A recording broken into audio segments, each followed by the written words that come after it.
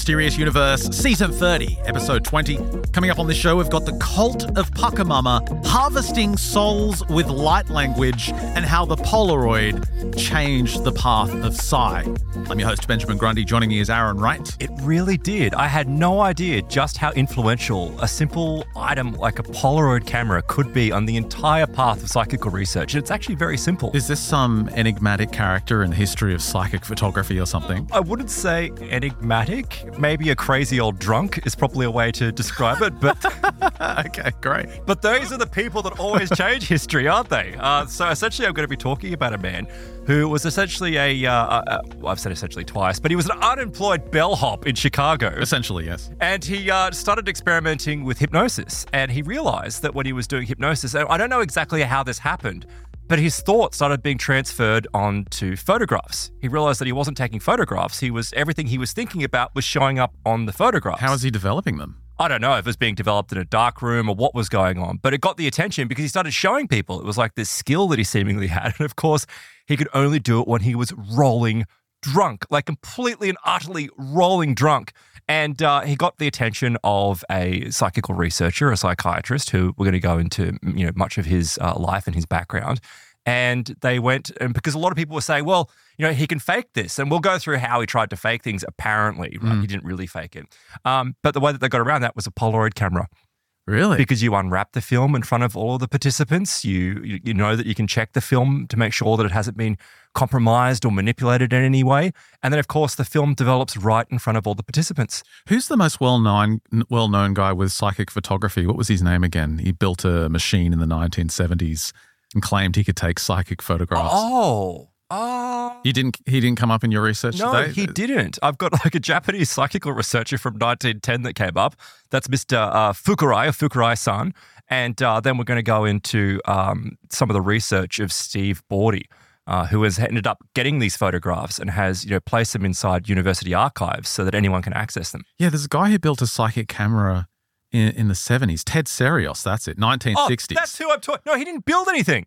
Oh, you're talking about Ted? Yes, he didn't build anything.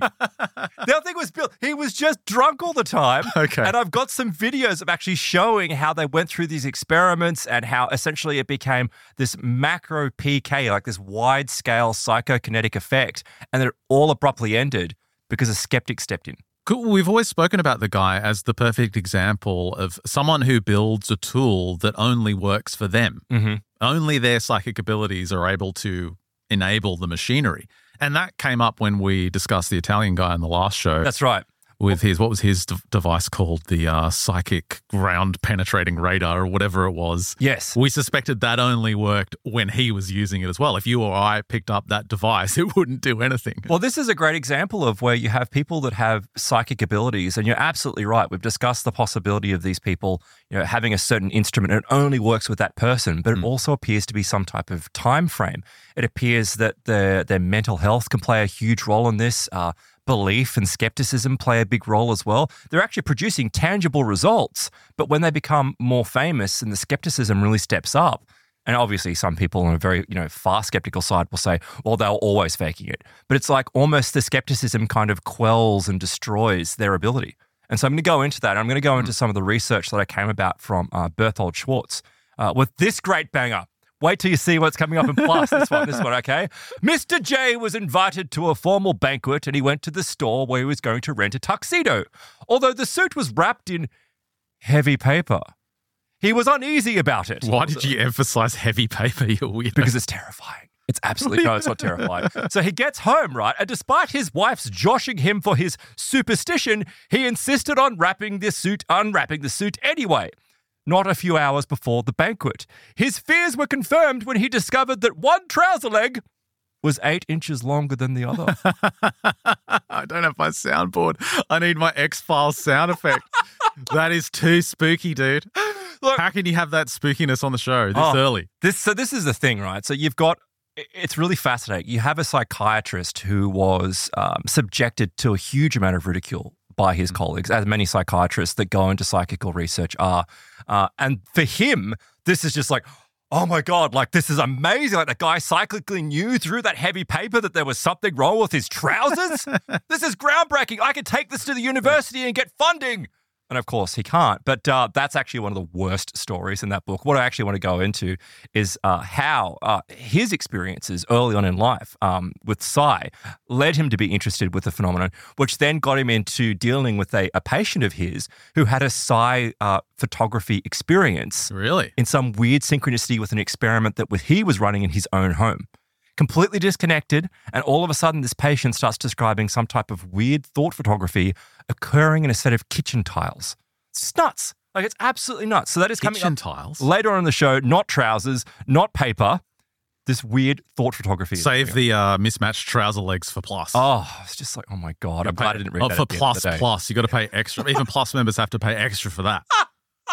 It's like another tier. That's the darkest of dark episodes. You can only pay with Monero to get into that. Yeah, exactly. And it's fully anonymous. Yep, that perfectly it's works. hardcore paranormal content. So what have you got coming up? Oh, just the usual Becoming Psychic Lessons from the Minds of Mediums by Jeff Tarrant.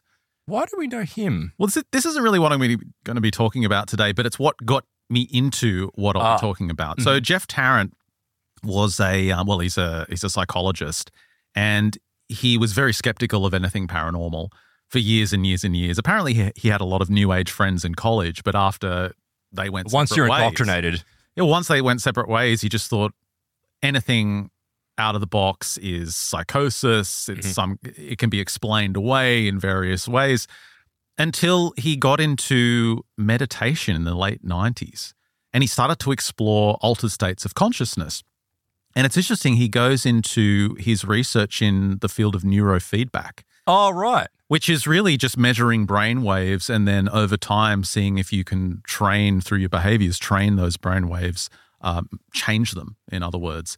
And he led me into this incredible story about xenoglossy and holotropic breathwork. Remember holotropic breathwork? Stanislav Grof with his wife developed this breathing system decades ago. Essentially what you do is breathe rapidly for a period of about 20 to 30 minutes, this rapid kind of repeatedly. Hyperventilating. You're hyperventilating, and eventually it puts you in an altered state, or it does for a lot of people. And the woman I'll be talking about, she tried this holotropic breath work, and she just started speaking another language. Really? Yeah, so I'll get into this. I'm looking forward to your stuff coming up, but let's get into this. So Jeff Tarrant, back in 2013, he explained he was at the University of Missouri, and he got a really nice grant for the work he was doing with neurofeedback, biofeedback, and he ended up taking this grant money and hiring 2 undergrads to be lab assistants to help him with his research. Now, these 2 were great. He said a huge amount of help, and at the end of their term, they were graduating and they were moving on, going to, the next part of their life. And one of them pulled him aside. It was kind of the dinner, their last celebration before they went off. And his name was Matt, and he pulled Jeff Tarrant aside and said, "Look, there's something I need to tell you about my mother." And Jeff said he was like, "Oh God, she got cancer or something? Like, what's he going to tell me? This sounds like bad news." Because the guy was really nervous. He was wringing his hands and like that self-soothing kind of thing. But he was clearly just apprehensive about telling Jeff whatever it was about his mother. And he thinks this must be bad news. But he launches into this complicated story about his mother, who's Janet Mayer, who began spontaneously speaking unknown languages several years ago. And he explains that, this just spontaneously occurred after she did this holotropic breath workshop. And so Jeff hears this and he's like, what are you talking about? This sounds insane. What, coherent languages, or is it just gibberish? Like when you say xenoglossy, like is it a proper language? Well, when I started to read this story, I thought, okay, this is going to be like speaking in tongues. Yeah. This is going to be gibberish. Stuff like this. In the name of Jesus, you be made whole by the power of God.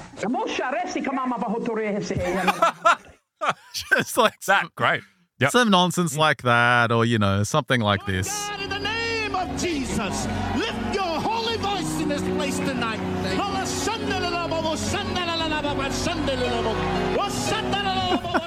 It's not as good as the other one. The other one was better. When it devolved, look at this guy's face. It's like, what? Father God in heaven, rain your fire down on us. No, you get the idea. Mm-hmm. But of course, the New Agers have their own version. They've got their light language activations, which is way more cringe than any of the Christians speaking in tongues. Let's take a listen. Oh, yes.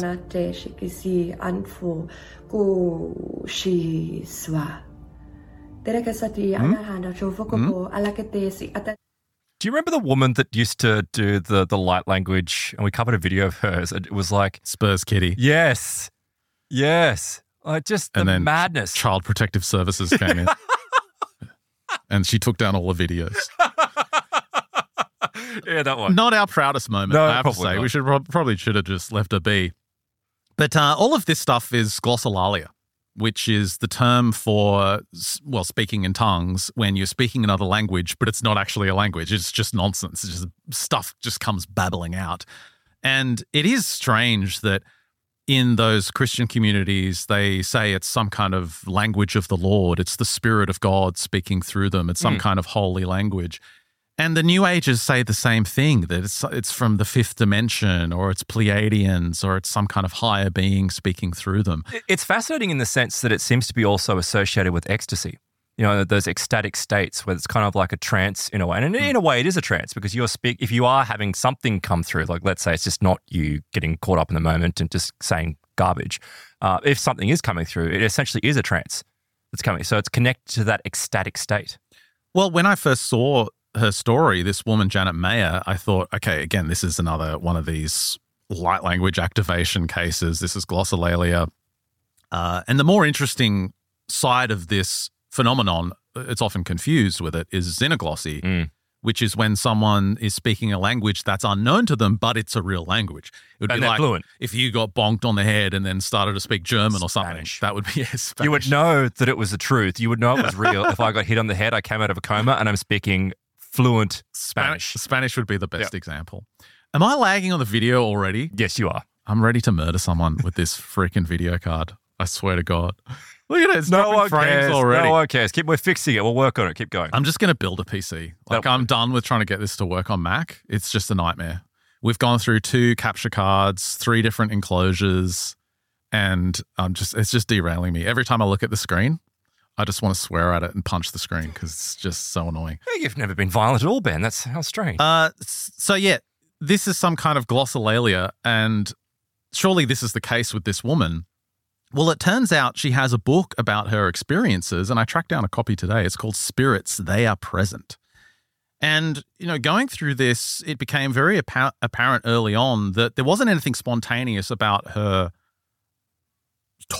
language coming through at all. What do you mean? Like she would just sit and try to bring something through? No, or? well, she had been having weird psychic experiences since the age of 5. Oh, okay. Right. So again, another lifer. Yeah, so going through this, she describes, you know, being 5 years old, seeing her father standing in the doorway, and he's transparent. She just wakes up middle of the night. Her dad's transparent. She can see through him. He makes eye contact with her, and for some reason, it's incredibly intense. She starts screaming, watches her mother run into the bedroom and walk through her father. Now, years later, she said that she now realizes he must have been, because he wasn't dead. I was going to ask father was that. alive. Yeah, was he dead? He must have been astral traveling or something of the sort. After this, her grandmother passed away. She ended up seeing her grandmother at the foot of her bed after she died, and her grandmother's initials just started to appear on the walls around her bedroom. At the same time, or just as she was seeing her? They weren't there afterwards. They disappeared, but she saw them show up. As a teenager, she would scream, "Phone!" And then 5 seconds later, the phone would ring. It's a precognitive. Yeah, her family found this so annoying, but she would do it all the time. She failed her hearing test at high school. Everyone had to do this mandatory hearing test. And after the test, the whoever's administrating it comes up to her and says, "Look, we need you to go and see someone in our lab and you need to take another test," because she had failed. So she goes and tells her mother, she's like, "Mom, I failed the hearing test, but I can hear fine." So they book her in. They take her to this, you know, soundproof chamber. She puts on the special headphones and there's a technician telling her, "Okay, when you hear the beep in the headphones, press the button." So she's like, "Okay." Now she hears the beep. She presses the button and the tech goes, I haven't pressed the button yet. What are you doing? So it's beforehand. And this happens time and time again. Every time she says, yep, I hear it, they haven't pressed the button yet. And so But eventually... they obviously had the intention to press the button, right? It's not like she's randomly just going press. That's right. Yeah. And eventually she thinks, they must mean I should put my hand up after the second beep. So she starts doing this. She hears the first beep and she waits for the second beep and then she puts her hand up. And she ends up passing with flying colours. Oh, fascinating. So it's like she's actually audibly hearing the precognition. Well, it's interesting because after the whole session, she comes out and she speaks to the technician again. And she says to the technician, I'm sorry, I didn't know I had to do it on the second beep. And the technician's like, what are you talking about? There's only one beep. So there's interesting stories like that with her sister. Her sister found it especially fascinating. She would call her sister on the phone and describe what was in her sister's office that day, even though she'd never been to her sister's office. One day she says, what's going on? Like, your office is full of all these pink Post-it notes. I can see them all around. And her sister explains, well, yeah, we're moving to another office and I've put pink Post-it notes explaining where I want everything to go in the new office. It's like, that's amazing that you knew that. So because her sister understood she had this ability, her sister Debbie is about to go on a trip to Germany, a business trip. And she says to Janet, I need you to check out the flight. Like, make sure everything's going to go okay. I don't want anything bad to happen. You know, God forbid the plane goes down. Just please check for me. Maybe she's afraid of flying or something. So Janet's like, well, I've never done this before, but why not? I'll try. And so she sits down and she goes into like a quiet state and just starts trying to focus on her sister's flight. And immediately a movie starts playing in her mind, as we've heard so often before, in this little screen in her forehead. And she sees this Luftwaffe plane take off and then land fine. Luftwaffe? Oh, you mean not Lufthansa. Lufthansa, sorry. Yeah, she sees World War II Baron taking off. Was she like a former Luftwaffe pilot? This past life Nazi pilot. No. Just, yeah, sorry. Thanks for the correction. But she gets a sense that there's something wrong. Like, the flight took off and landed, but there's something not right with the flight. And Hitler's on board. Eventually, her sister's like, well, it lands, so I'm just going to get on the flight and I'm sure it'll be fine. So she gets on the flight, she flies to Germany and immediately calls Janet from Germany and says, you were right, there was something wrong with the plane. All of the toilets were out of order. Oh, weird. And it was a nightmare. So she couldn't identify that, but she could pick up that something was wrong. Yeah, I wonder if it's like the level of like distress that it would cause might be more details are revealed. It's like if it's something insignificant, like not that that's insignificant, but that's like no one's life is really in danger. Surely you'd think they wouldn't fly if both toilets were out. Well, maybe it was only one. Maybe it was only one toilet and they used first class or something. Or maybe something happened mid-flight. Like that's all plausible. But the fact that she didn't get the details, she just got, oh, there's something wrong, but couldn't put a finger on it and still allowed to get on the flight. It's just fascinating with Psy about how it seemingly just doesn't give you all the details. Do you think they've got an emergency bucket for that scenario? I guarantee like it's probably plastic bags. Yeah. Oh my God. Yeah, they would. Probably bags. They'd just have to give out bags. Yep. And you'd have to go inside there. Oh my gosh. I didn't even want to think about it that deeply. And then weird stuff started to happen in her bedroom at home. Like she would go in, she had this ritual where she would get home, she'd take her shoes off, and she was very fastidious with how she organized things. Like she'd have her shoes very neatly organized, lined up in a certain way. And she noticed that her shoes kept on moving by themselves. Like one would be faced the other way, one would be off kilter. And she would often like go and check, make sure they're right, and then go and grab a bite to eat or something and come back and one of the shoes would be moved. And it got to the point where this was so annoying. She eventually said to her family, like, go in and check my shoes. And they'd be like, yeah, they're all lined up. What's the problem? And then 15 minutes later, she'd go in and check my shoes. And her shoes would be moved. Is this macro PK something similar? Like she's somehow moving it with her mind? It's so benign and uninteresting. It's a case for Berthold Schwartz. Yeah, it's such a boring, paranormal thing to happen that your shoes are being moved. No, but eventually she would wake up in the middle of the night and she would see her closet doors go shh and slide open on their own. And that started to freak her out. The shoe thing, she was like, okay, whatever. Well, that's but when the thing, she saw that, it's the precursor to other activity that's taking place, and it has a poltergeist kind of, feel to it. But you got to wonder, is this coming from her or is it coming from an entity that's attracted to her psychic abilities? Yeah, this is where you start to get a sense that there is some kind of entity involved, because she started to verbally speak to whatever was doing this at this stage. Like, leave me alone. Okay, all right. Well, then, and it was like she did a Catholic prayer and like, Yep. leave me alone. And that seemed to stop it. for a while. Well, eventually she said, I began to notice something that really amplified my awareness. I began to feel spirits around me. She said it didn't matter what time of day or night, they would seem to just manifest an energy near me without warning, leaving me with subtle hints of suggestive knowledge. And once this actually happened when she was at home reading a book, she's married now, she lives with her husband, she's got a small infant son. Mm-hmm. And she said one evening she's curled up with this novel and she just starts to feel the temperature of the room subtly change, like it gets a bit cooler. And she starts to sense there's spirits in the room. And at first it's one or two, then there's three or four, and then five or six. And before long, it's like a Tokyo subway. The entire room is packed with entities she can kind of sense. And she starts to get a sense, and she can't hear it. It's more she gets a psychic intuition of what they're discussing. And they're essentially saying, we're getting ready to meet someone. Someone's about to be greeted by us. And so she starts to think, who's going to die? Yeah. That's immediately someone's going to die. Yeah. Holy crap, who is it? And she ends up freaking out and getting her husband to drive to every relative they know in the area and just make sure everyone's okay.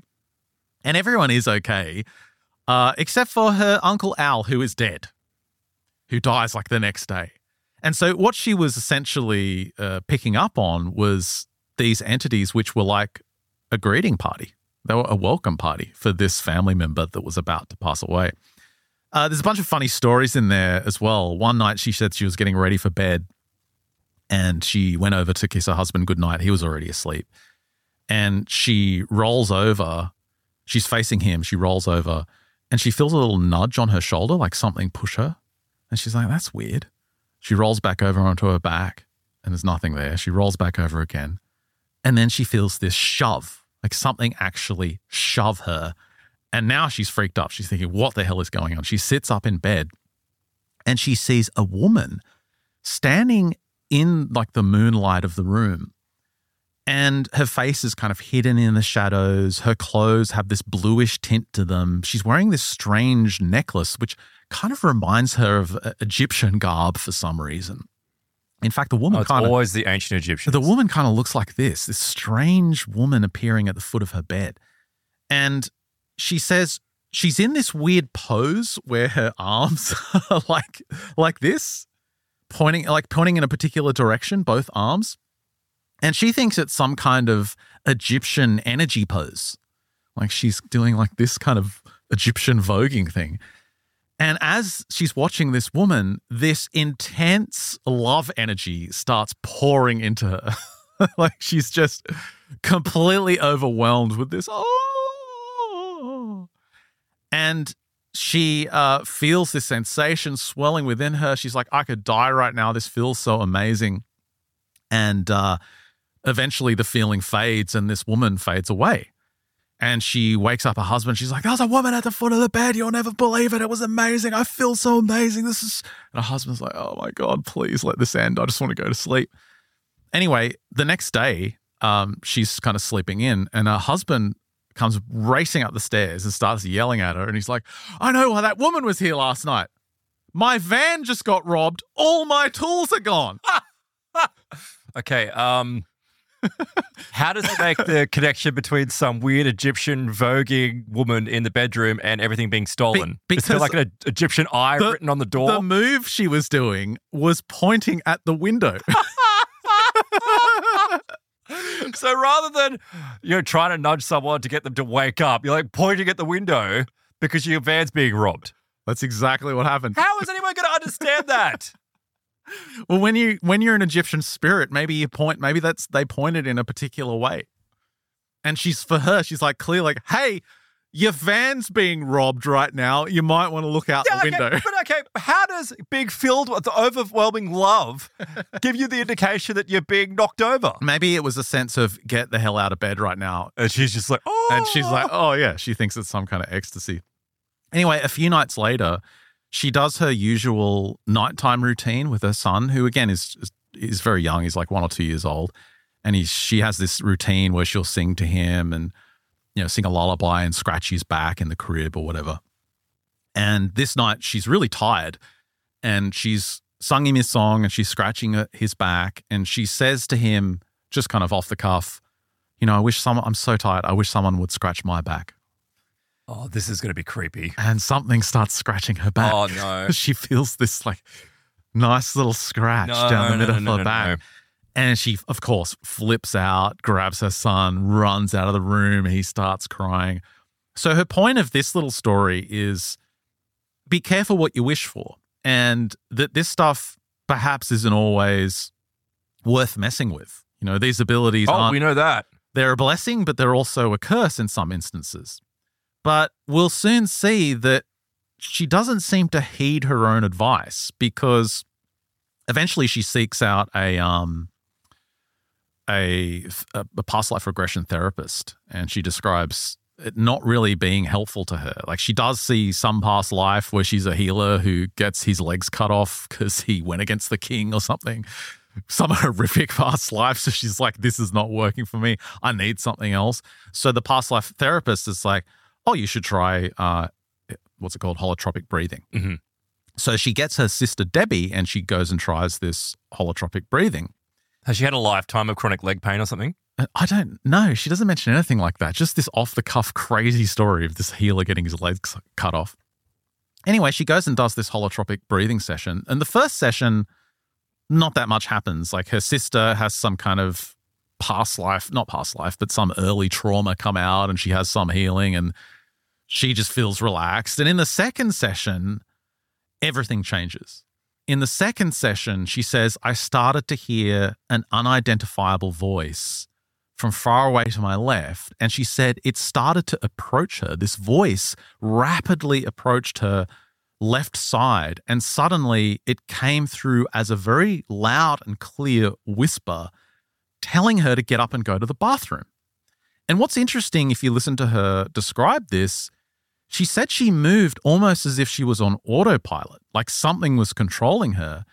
And she gets up, she goes to the bathroom, and she says to her sister, I need to go to the bathroom. She said as soon as the words left her mouth, she started questioning, why am I going to the bathroom? Who told me to do that? What am I doing? And as she's washing her hands and doing her business, she's wondering, like, what was that? Because she said it came through as a suggestion, but it felt like a command.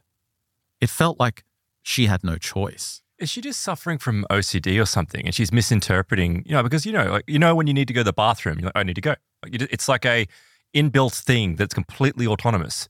Like, is that, she's just somehow misinterpreted that? Well, if you got OCD, you don't hear a voice. This is a voice telling her what to do.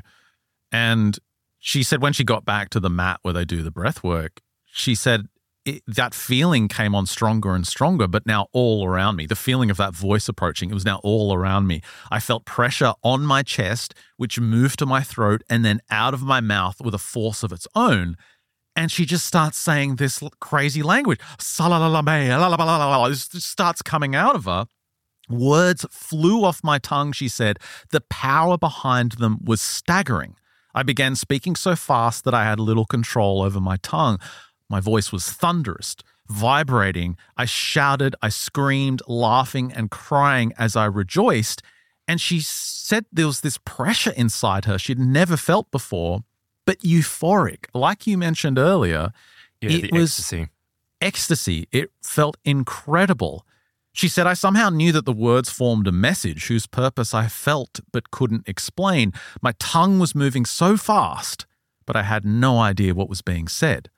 My hands were holding my chest, she said, as the intense energy emerged, then fluttered about as if to express something important. She said I could hear myself as if I was within and outside myself at the same time. I couldn't help feel that a door had opened within me.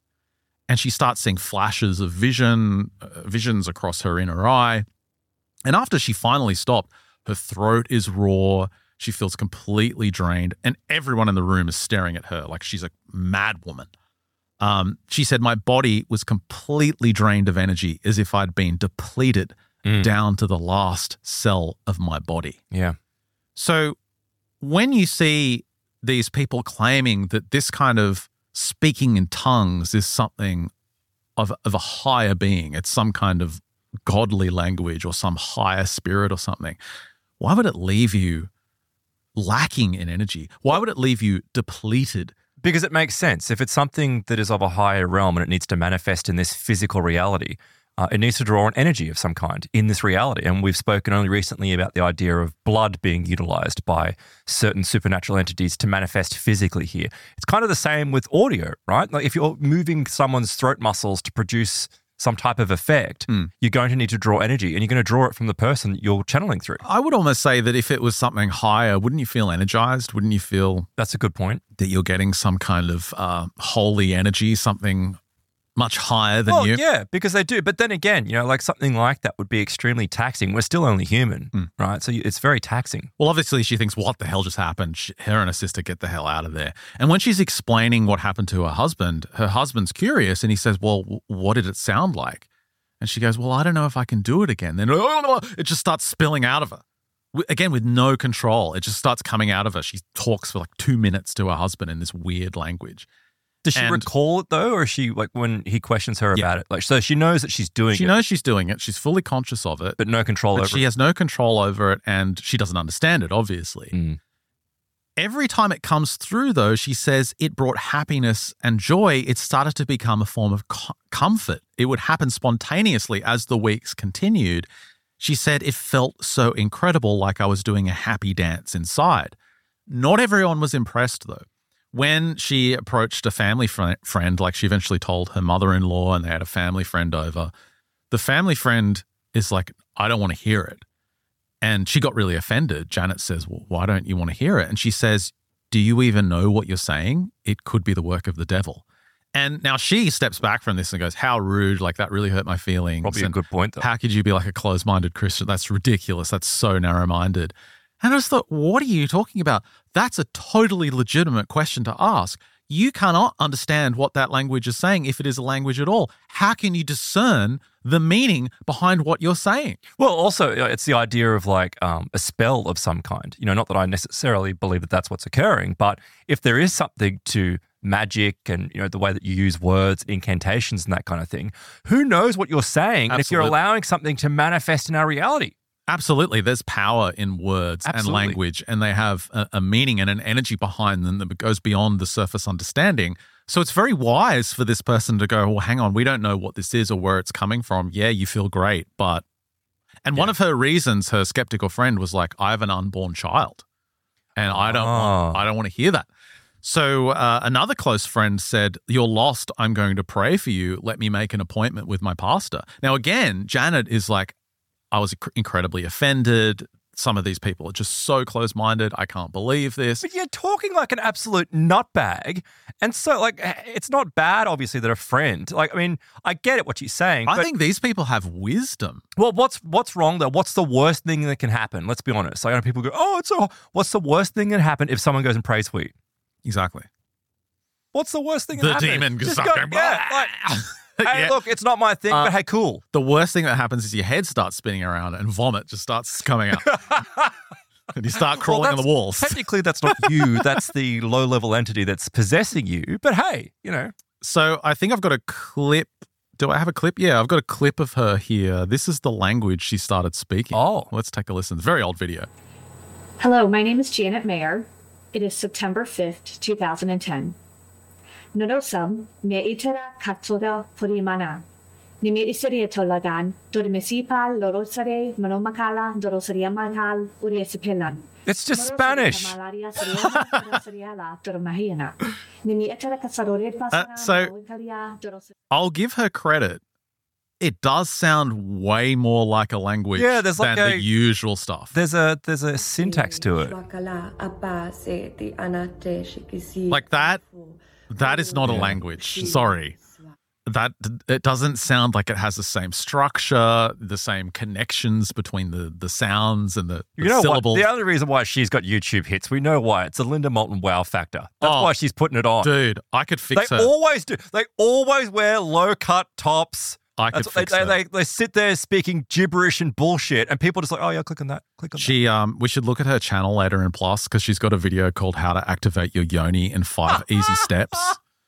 And it's been a while since we activated ours. It has actually. That's a good point. I think we haven't even covered Grace Diaz in a long. It's been years ever since that V steaming incident back in 2015. That was a nasty burn, Ben. That was terrible.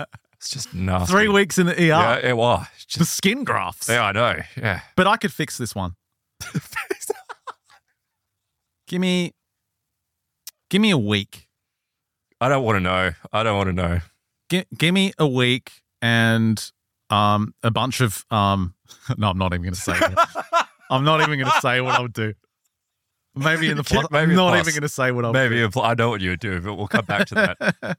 So she started to seek answers for this strange language. From what? Well, she sent a tape of her recordings to the Department of Language at Washington University. Oh, that's smart. And yeah, she actually approached it in a really rational way.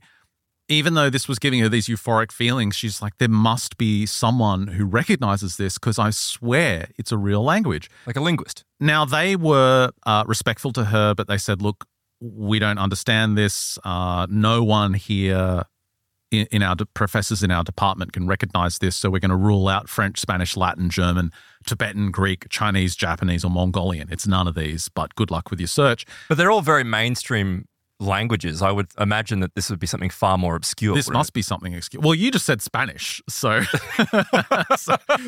about a week later, she called this government agency that this woman from the university actually recommended she contact. She said she wasn't allowed to cite the name for privacy reasons, so who knows what's going on there. But she ended up sending the tape in to this government department and waiting weeks to hear back, and she finally received a phone call. She said they explained they didn't recognize the language either, but could now rule out Aramaic, Arabic, Hebrew, Persian, Turkish, and Gaelic. But she never gave up. Again, to her credit, she kept on searching. She would send her tape to universities and linguists all around the world, to historians, to just long shots. She was really just trying to nail it down, anything she could. She tried to stay optimistic, but she said for years this was like a full-time job. The turning point, though, came when she emailed the Polynesian Cultural Center in Honolulu. Okay. By this stage, everything is a long shot, but she's still trying. She eventually gets a call from this woman named Kim, who said, "Aloha, Janet. I'm sorry to report your language is not on any of our island languages. However, one of my co-workers just returned from South America, and when she heard the tape, she said it sounded similar to what she heard while on vacation. That's just a little clue for you. Best of luck, Kim." Where was she on vacation? Was it in Hawaii? She didn't specify. She just said, the co-worker was on vacation in South America. Oh, I see. Okay, right. So eventually she reaches out to the Institute for Noetic Science, IONS. With Dean Radin. Dean Radin, Edgar Mitchell started it as well, right? She ends up getting a reply from a researcher there, John Perkins. And he said, look, I listened to your tape and I think I know what language you're speaking. Seriously? She's like, holy crap. Before I say what language it is, he says, I would like to send it to a friend of mine for verification. Is that all right with you? He's just asking permission. She says, of course, I've been trying to search for an answer for 4 years. Send it to whoever you want. I need to know what this language is. So John explained to her on the phone that he's been to a number of areas in South America. He's been traveling there since the 1960s. He even lived in South America for a time. And he knew a number of different tribes and a little of their languages. And he was confident he knew what the language was, but he wouldn't reveal it to her. He needed that confirmation. So after a while, she gets a call from this individual named Ipu Piara. And I'll talk a little bit about who this guy is in a moment, but she has no idea who this guy is. And it's a very weird conversation. He calls up and says, Janet, I have the tape. I need to ask you to explain how you came to speak this language. And she's like, well, sure. And she explains, I went to this breathing class and I had this weird voice come into me and I had to go to the bathroom and then I was speaking in tongues and blah, blah, blah. And he's like, Janet, I have a hard time believing this, but I have never heard of something like this happening. I must wrestle with this possibility. It's like, what are you saying, dude? And she says, look, I know this seems impossible, but I can tell you it's possible. And he basically starts grilling her. He gives her these 20 questions. Like, have you ever traveled to South America? She's like, no, I've never left the United States. Have you ever taken hallucinogenic drugs? She's like, no. Have you ever taken ayahuasca? She's like, what? I don't know what you're talking about. And essentially, he's trying to figure out, A, is this woman on drugs? B, is she psychotic? Lunatic. Or C, is she on drugs and psychotic? Always a winning combination. And in the end, she reveals, like, I have an asthma inhaler. That's about it. So, and of course, like she hasn't, maybe she wouldn't admit it, but she hasn't displayed any type of, previous psychotic or emotional imbalances, anything like that. No, well, apart from all the stuff I mentioned earlier. Yeah, but not actually seeking out like proper, care that would be required because she needs to be institutionalized or anything like that. She has these psychic intuitions, but that's not described, but that doesn't mean you're psychotic. Psychosis at all. She's very rational. She understands to a degree what's happening to her. And mostly she's in control of what's going on. He eventually reveals that she's speaking Yanomami. Yanomami? From the Yanomami from this tribe in the Amazon. It's in like the Peruvian Amazon. How is some random woman who's done breath work speaking a language which is spoken by a remote tribe, an isolated, I would imagine, tribe? That's why I continued with this story. Because now this is interesting. Because it's not like what you is could just going on. Pull up Duolingo and start, learning it. Yeah, there's only a handful of people that speak English that would be even aware of this language, right? Even in the Spanish-speaking world, in South America, no one would know this language. This is a tiny little tribe. I think I've got a video of them here. Let's take a listen. This is the Yanomami indigenous land, Watariki village. That's not their language, by the way. It'd be funny if that was just their language. No, that's not their language. Let's skip ahead to one of these guys.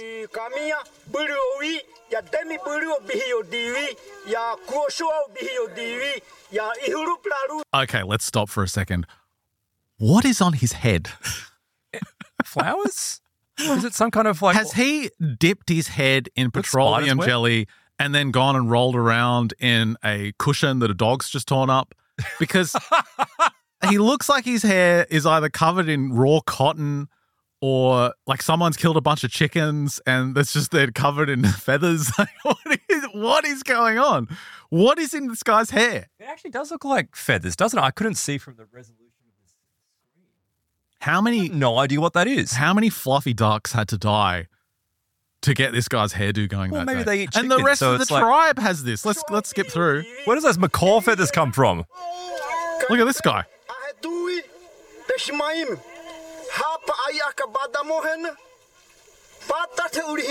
The enemy came to kill our chicken. No, but I agree with that. You keep your miners away. Why? Because it's their land. You got to go come and just start mining everything. Why don't they sell the land to the miners? Oh, if they sell it. Yeah, okay. But they don't want to. Check out this guy.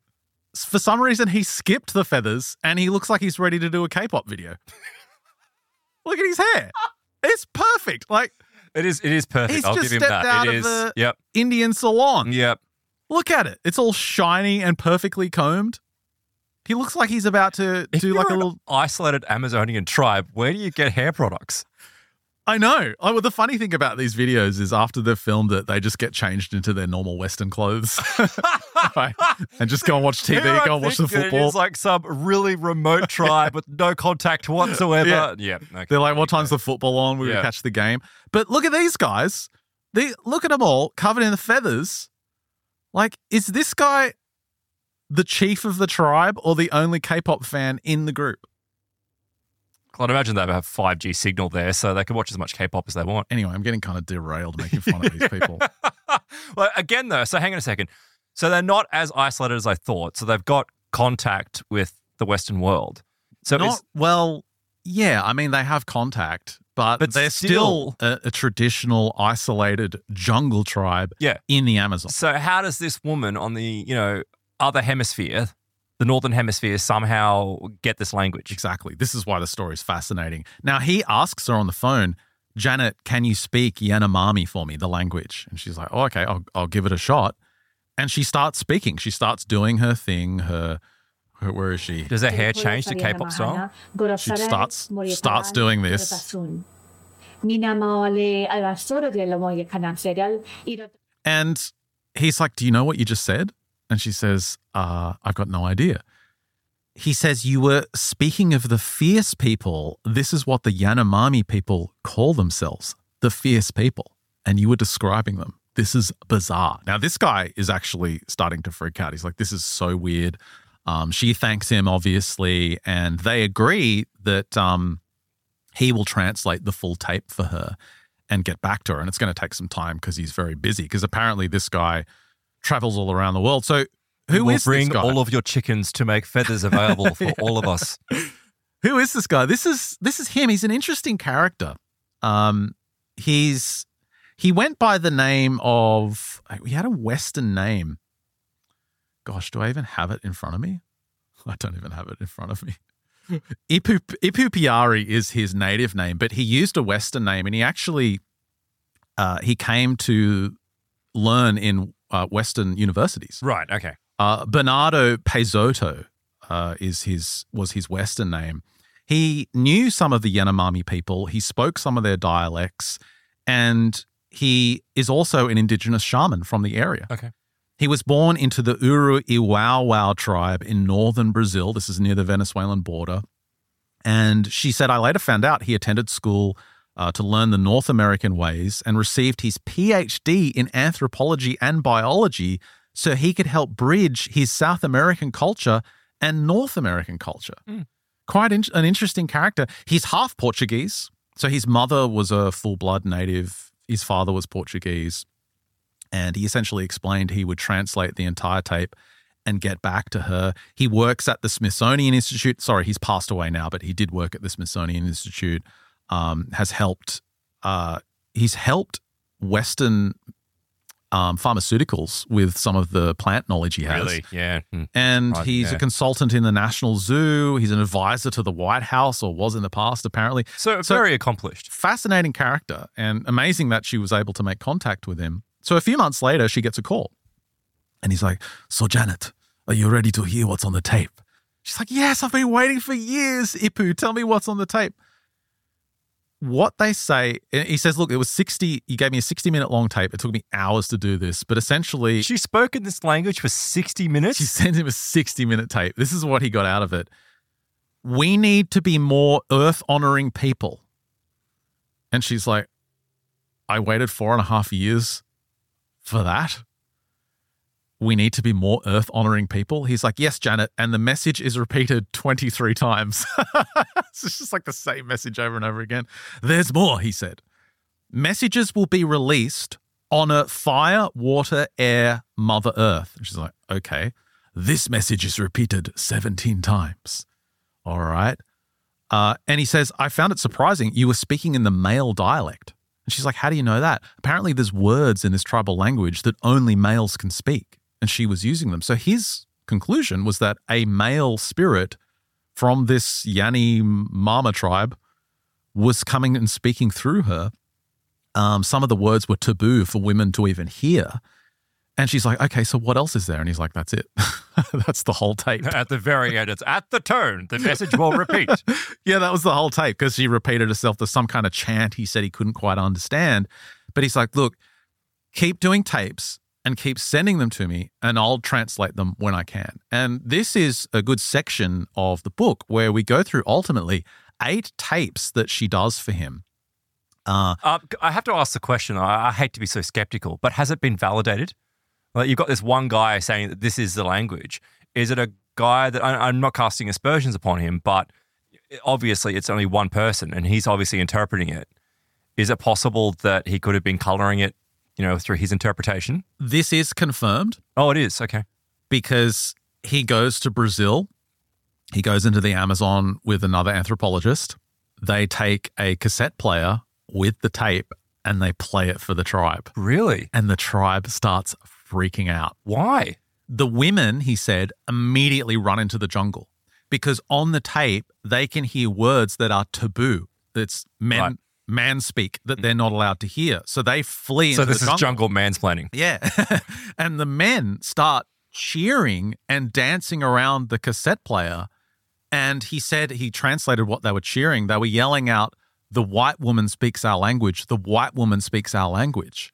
So, because eventually they showed a photo of who was speaking.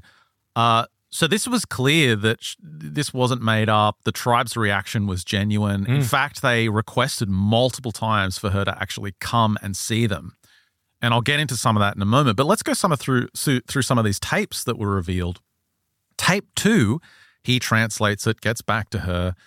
A female spirit says to hear this, that people from the four corners of the world will come to hear the prophecy.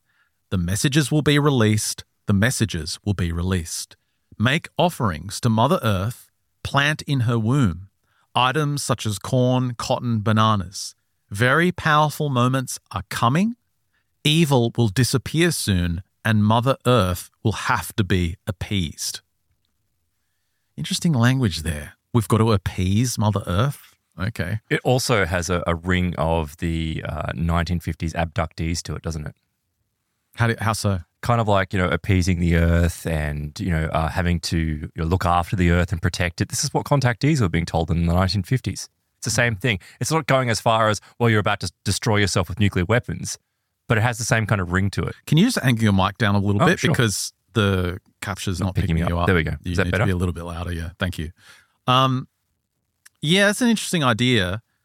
From what we'll see, you start to get a sense that, yes, a spirit is speaking through her, but as we've seen in multiple cases of this, where entities get into someone and start spreading their message, there is this drive to spread it far and wide, to get as many people as possible to hear it. And whether that's for benevolent ends or malevolent ends, we've always had our opinions on the path. In the past, most of these stories don't end up going well. But let's keep an open mind. Well, because I imagine this woman is about to travel into the remote jungle. Is that where we're heading? Well, in tape 3, it says this tape speaks in both languages again, and both male and female are present as well. They mention again separately, we need to be more earth-honoring. Then the male goes on to say, moments of struggle coming up. Oh, hang on, sorry. So are you saying that she starts changing her tone somehow? Is that what's coming up in the tapes? Because of the native language that's being used, they can tell two different genders are speaking on the tapes. Right, okay.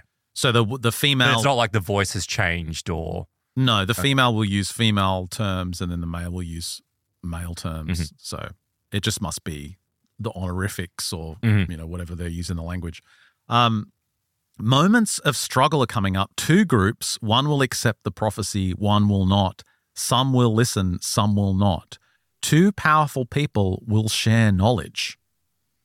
What is going on? So Ipu thinks this is part of some Pachacuti prophecy, he says, where the eagle from the north and the condor from the south will come together and share knowledge. And he explains that this is some kind of cycle that occurs between people from North America and people from South America. It's on a 500-year cycle, and he claims to her that we're right on the spot where the 500-year cycle is coming to a conclusion, and these people are going to come together. People from the South are going to merge with the people from the North. At the border? Well, again, is this some kind of... is it a prophecy? Mass immigration metaphor? That came up on the last show. So it means, the eagle or people from North America, which is power, and the condor or people from South America, which is wisdom, come together and learn from each other. So interesting. He says, and then he explains his trip to Brazil with her. But the fourth tape comes around, and it sounds almost like poetry. With beauty all around me, may I chant and heal others. The world of the dead is returning. The spirits brought us this message over the new earth. They are coming to talk to us. This is what spirits have promised. People take this path, go this way. It is a goodly path, says the spirit. It leads to a joyous place, not evil. We, the spirits, are talking through a few special people. These messages have to be spread all over the earth. The spirits need to communicate with you. Prayer will be pronounced loud and clear to the four corners of the world. Our message has to be heard. And it's interesting what she says after this one. She says, I wasn't too thrilled to see the word evil in my tape. It was a little scary, she said. I started thinking the worst, allowing negative comments from my friends and relatives to creep into my consciousness. Was she starting to second guess herself? Was she starting to seriously ponder her friends that were saying, you don't know what this is. You don't know what this message entails or where it's truly from. Because what kind of entity would say, there's no evil here. Oh, don't worry, I'm not evil. Trust me. Yeah, I'm not that's evil. exactly what I had going through my mind, that term. Just trust us, bro. It's definitely, this is not going to... But the other thing I was thinking about was, why would an entity come to some random woman in the United States rather than go to the tribe and speak the actual language to the tribe? Like, why wouldn't you go to the tribe? Why would you go through some random woman somewhere else? And then you have to jump through all these hoops, these synchronicities, to even be able to get to this point for the knowledge to come back. Is it because people like us are going to talk about it because it's weird enough that it will attract attention? Is that the purpose? It's a great question. Maybe the entity can only converse in this language. Oh, that's an interesting concept. See, I was talking to someone recently actually who's quite bright in these sorts of things and was describing, even with the concepts of English language, right? Like the term spelling, like it's spelling because it's a spell. Like there's something about the English language which has got something that, kind of could be a control mechanism, or it could be some type of, like I was talking about before, incantation. And because we speak in this language, and it really is the dominant language throughout the world, like English has become the dominant language. It also somehow then restricts us from getting access to, like the higher self, I suppose. I mean, it's very metaphysical, but... it's certainly the case that your language shapes your thinking, and people that speak different languages think in different ways. Their thoughts form in different ways. And people that are multilingual describe this, especially when they learn new languages. They start to dream in different ways. Their thoughts are formulated through different pathways. It's a fascinating idea. Well, what I never really understood about Japanese, but it's actually quite apparent, is that like when we speak in English, we use I a lot. Like I is a term that we use when we're speaking, it's over and over and over. In Japanese, like the way when you talk about things, many of your sentences, it actually has this structure of us or we, or even though you don't use the term, the way that it's structured, it's like a group. Like when you're talking about something, even though you're referring to yourself, you're expressing it in the terms of a group. And that's what Japan is. Like it's a very homogenous, you don't step out of line, you don't step away from the group kind of culture, but that's what the language is. Whereas you come to English, and English becomes very much a personalized, if not, self-centered, me kind of thing. Well, let's take stock of where we're at. This entity is coming through her, speaking in this tribal language, but what it's saying is that there is change coming. The evil will be destroyed. They always say this. The message has to be spread far and wide. It's very urgent that more people hear this, and there's some kind of prophecy about people coming together. And finally, by tape 5, an identity is revealed. Tape 5 is translated as the entity saying, I'm Pakamama. I am so much more. This is the healing message that comes from somewhere. A feeling in my heart, a cold breeze. Help me, Pakamama.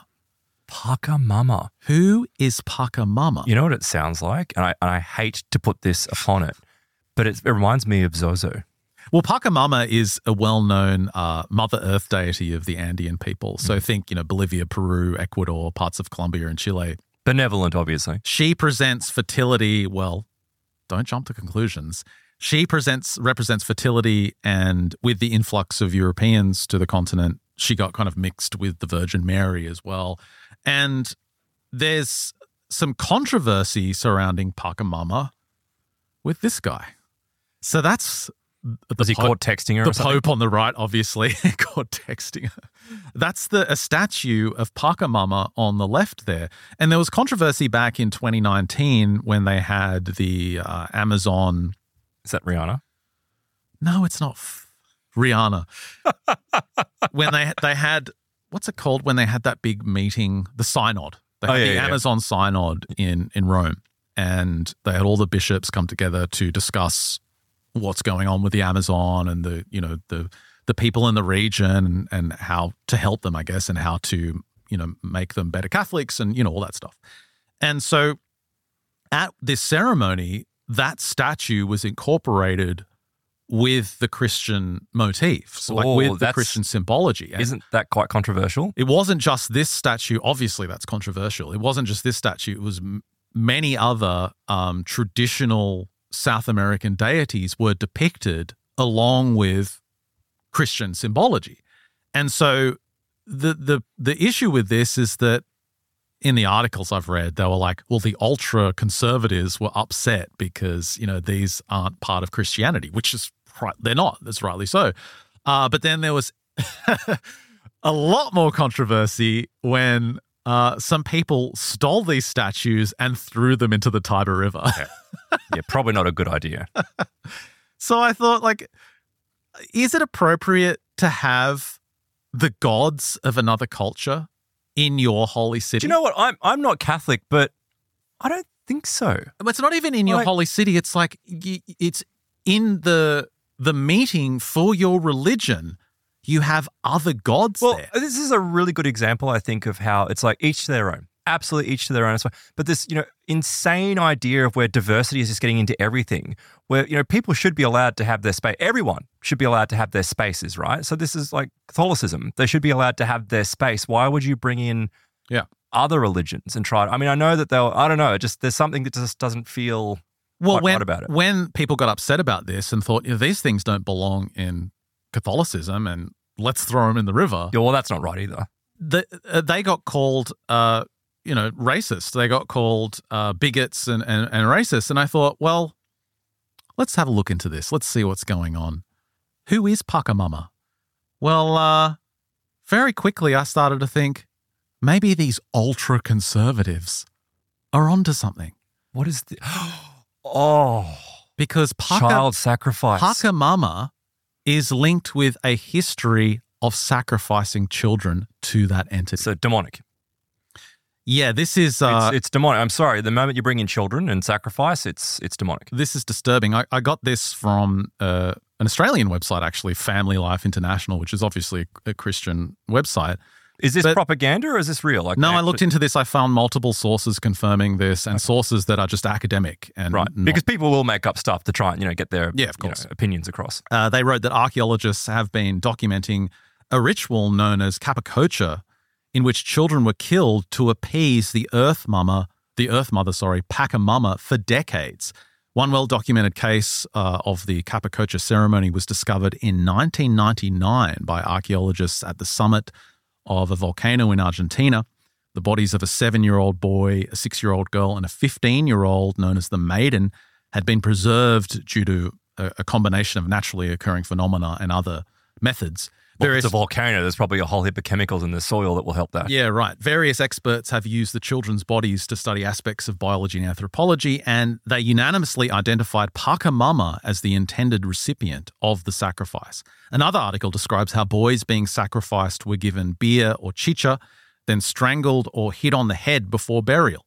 It also quotes an account from 1621, which explains how coca leaves were stuffed into the children's mouths to simultaneously drug and suffocate them.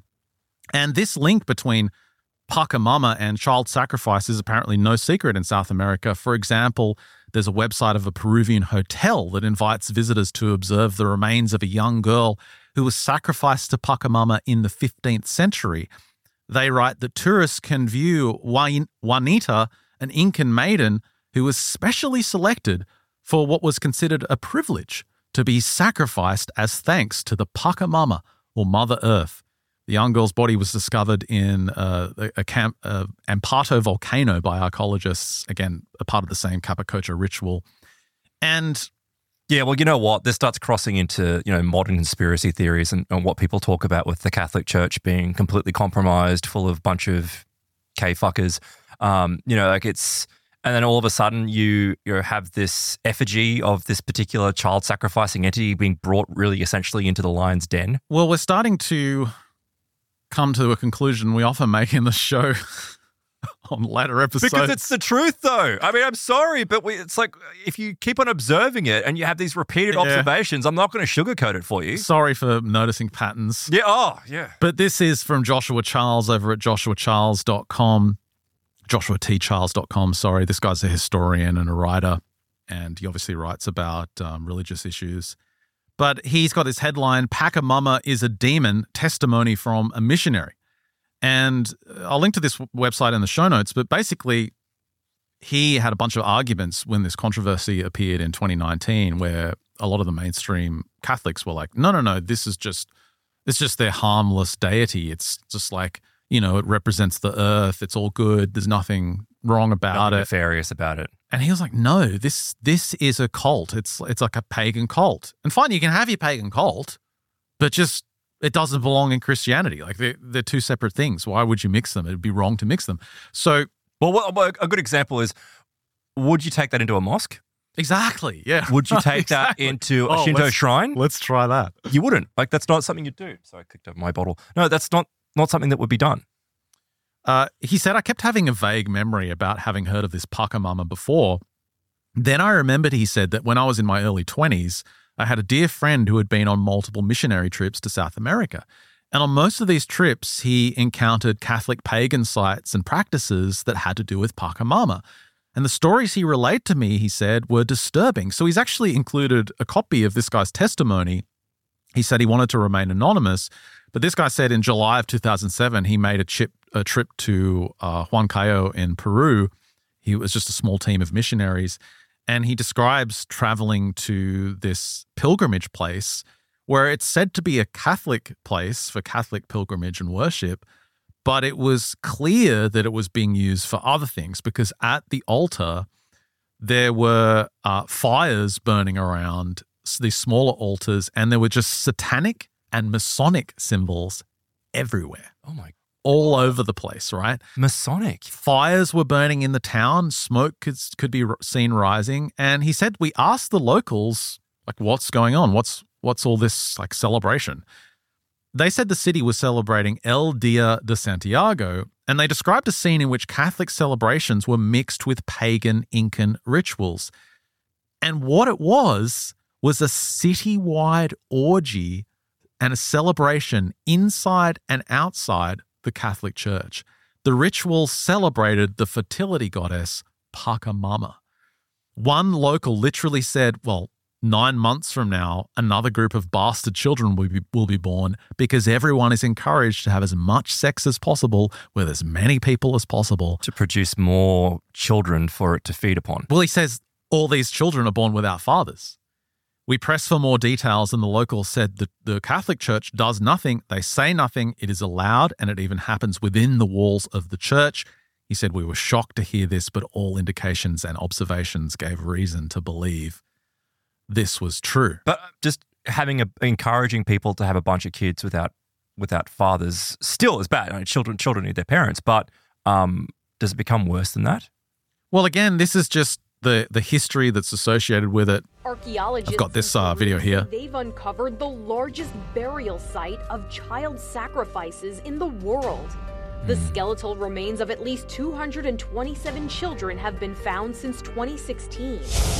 The bodies were buried in the coastal desert north of Lima between 600 and 800 years ago during the Chimu period. The pre-Columbian society thrived between the years 900 and 1475 until it was conquered by the Inca Empire. The bodies were found facing the Pacific Ocean near a port that was favored at the time. The mass grave tells a grim tale. The lead excavator says the site is similar to nearby burial grounds where large groups of children were interred after they were marched to the coast and stabbed in the chest one by one. The victims are estimated to have been between 4 and 14 years old when they... You get the picture. Ancient cultures were just so much more better and in touch with the earth. And you might say, well, that was over 600 years ago. But the nature of the entity never changes. It doesn't change. If the entity is demanding blood over 600 years ago, you can guarantee it's demanding blood today. Well, in a roundabout way, that's what I was asking before. Is there, with this missionary, did he imply that once those children are born, that anything else happens to them afterwards? Well, there's been missing people in these regions, and the police have actually destroyed some of these shrines because they believe that the people going missing were linked to some of these satanic cults, and some of them do worship Pachamama. Now, that's not to say that everyone that worships this entity is some kind of evil Satanist, but you've got to look at the nature of what the entity is demanding. When you see this language of it saying that the earth has to be appeased, how is it appeased? What needs to be sacrificed? And if you look at the modern environmental movement, it is anti-human. Absolutely it is. It is 100% against Unhinged, human beings. Deranged. The things that environmental extremists want will lead to the deaths of billions of people. Yes, it will. You know, this whole stop oil nonsense. As they fly around in planes, by the way. Everyone will starve and die. Yep.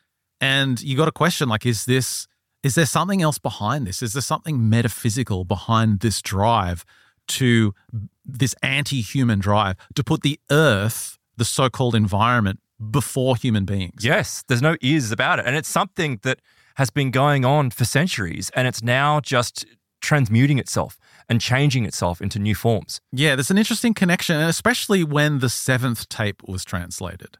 And the headline, the chapter was titled The 7th Tape, The Bleedy Tape. And as in blood? Yeah, he called her and he says, Janet, this tape is not a good one. And she's like, what do you mean not a good one? He says, it's what my friend and I call the bleedy tape.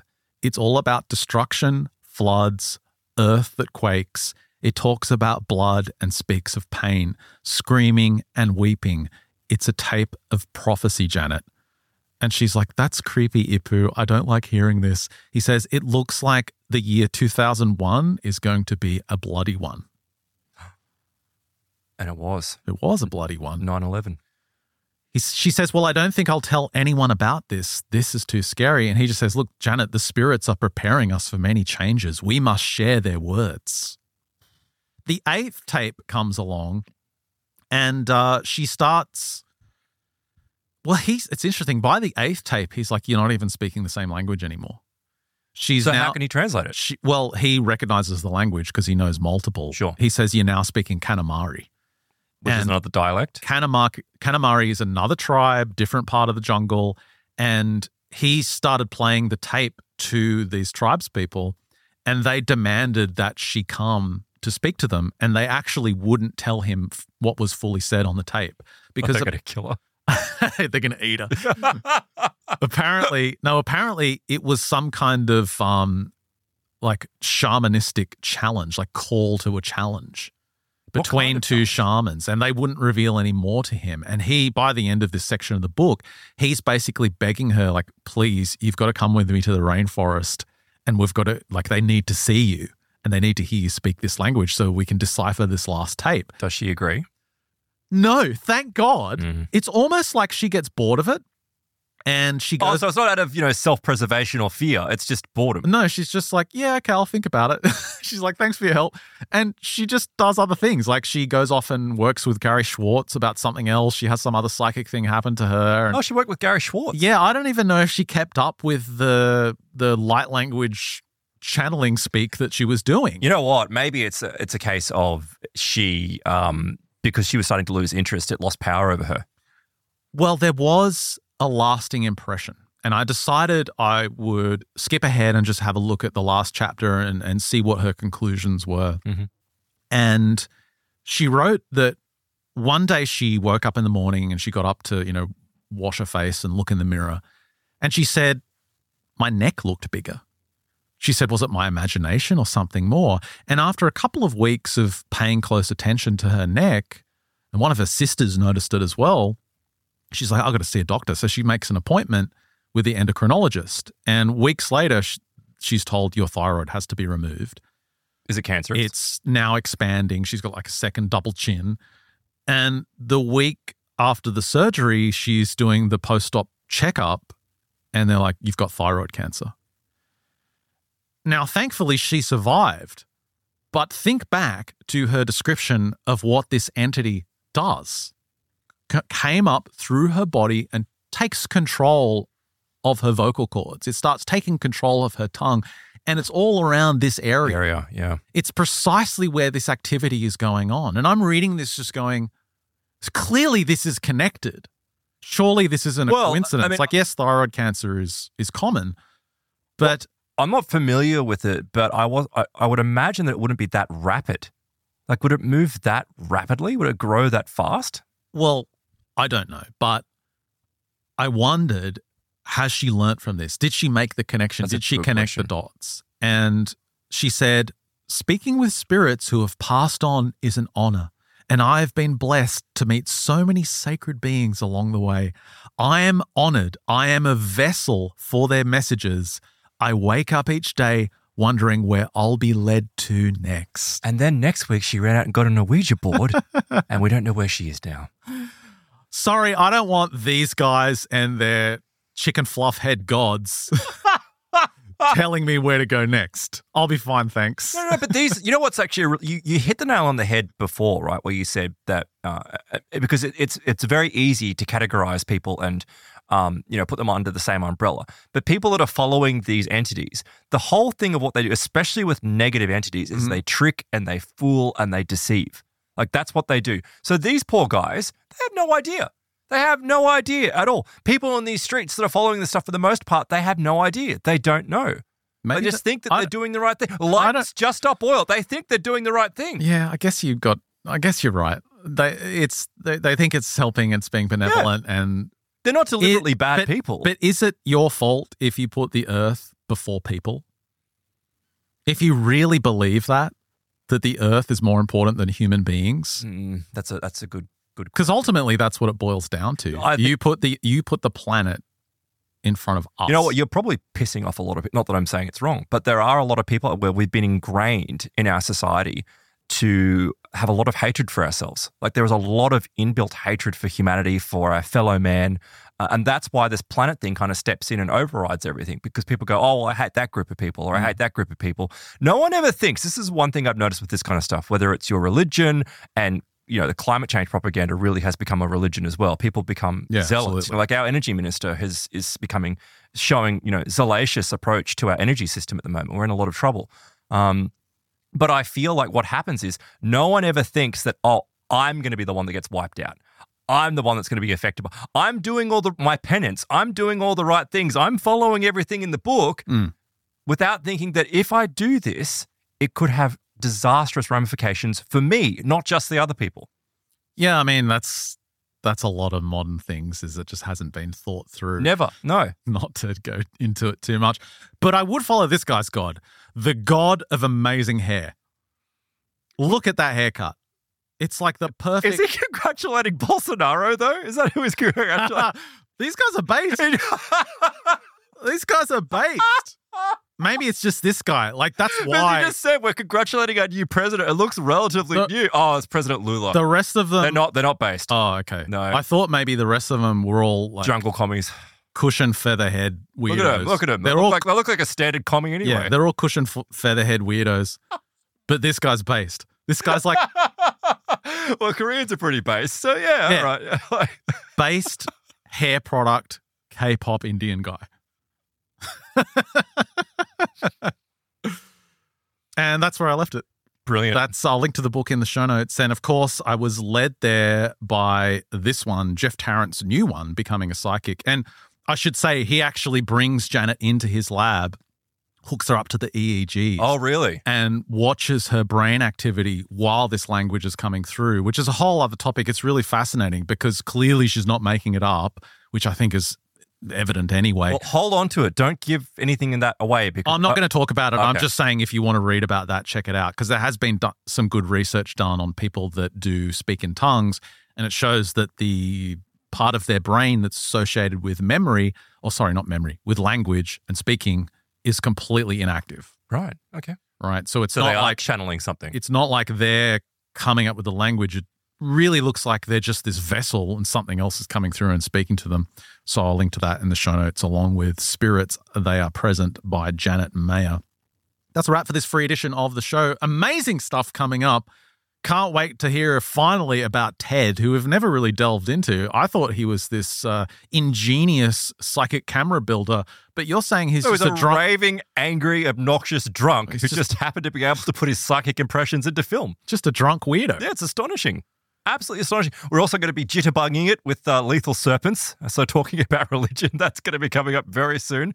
And we're also going to go into essentially, the details and the life of psychic phenomena and how it has, connected with things like psychic photography and thought transference and those sorts of topics. So that's all coming up very soon. Awesome. Head to the website, mysteriousuniverse.org/plus. Sign up today. You get access to all the extensions we do every single Friday. So the show is more than double the length that you'll see for free. Plus members also get an entirely exclusive show on Tuesdays as well. You're getting more than double the content if you sign up for Plus. Plus members also get a totally ad-free version of the show. You also get a higher bitrate feed too for our audio RSS feed, all exclusive to Plus members. If you sign up for our MU Max tier, you get 16 plus years of our back catalogue as well. So make sure you check it out, mysteriousuniverse.org/plus. Help support your favourite show. That's a wrap for this free edition of MU. Thanks for listening. If you're on Plus, stick around for the great stuff after the break. For everyone else, we'll catch you next week.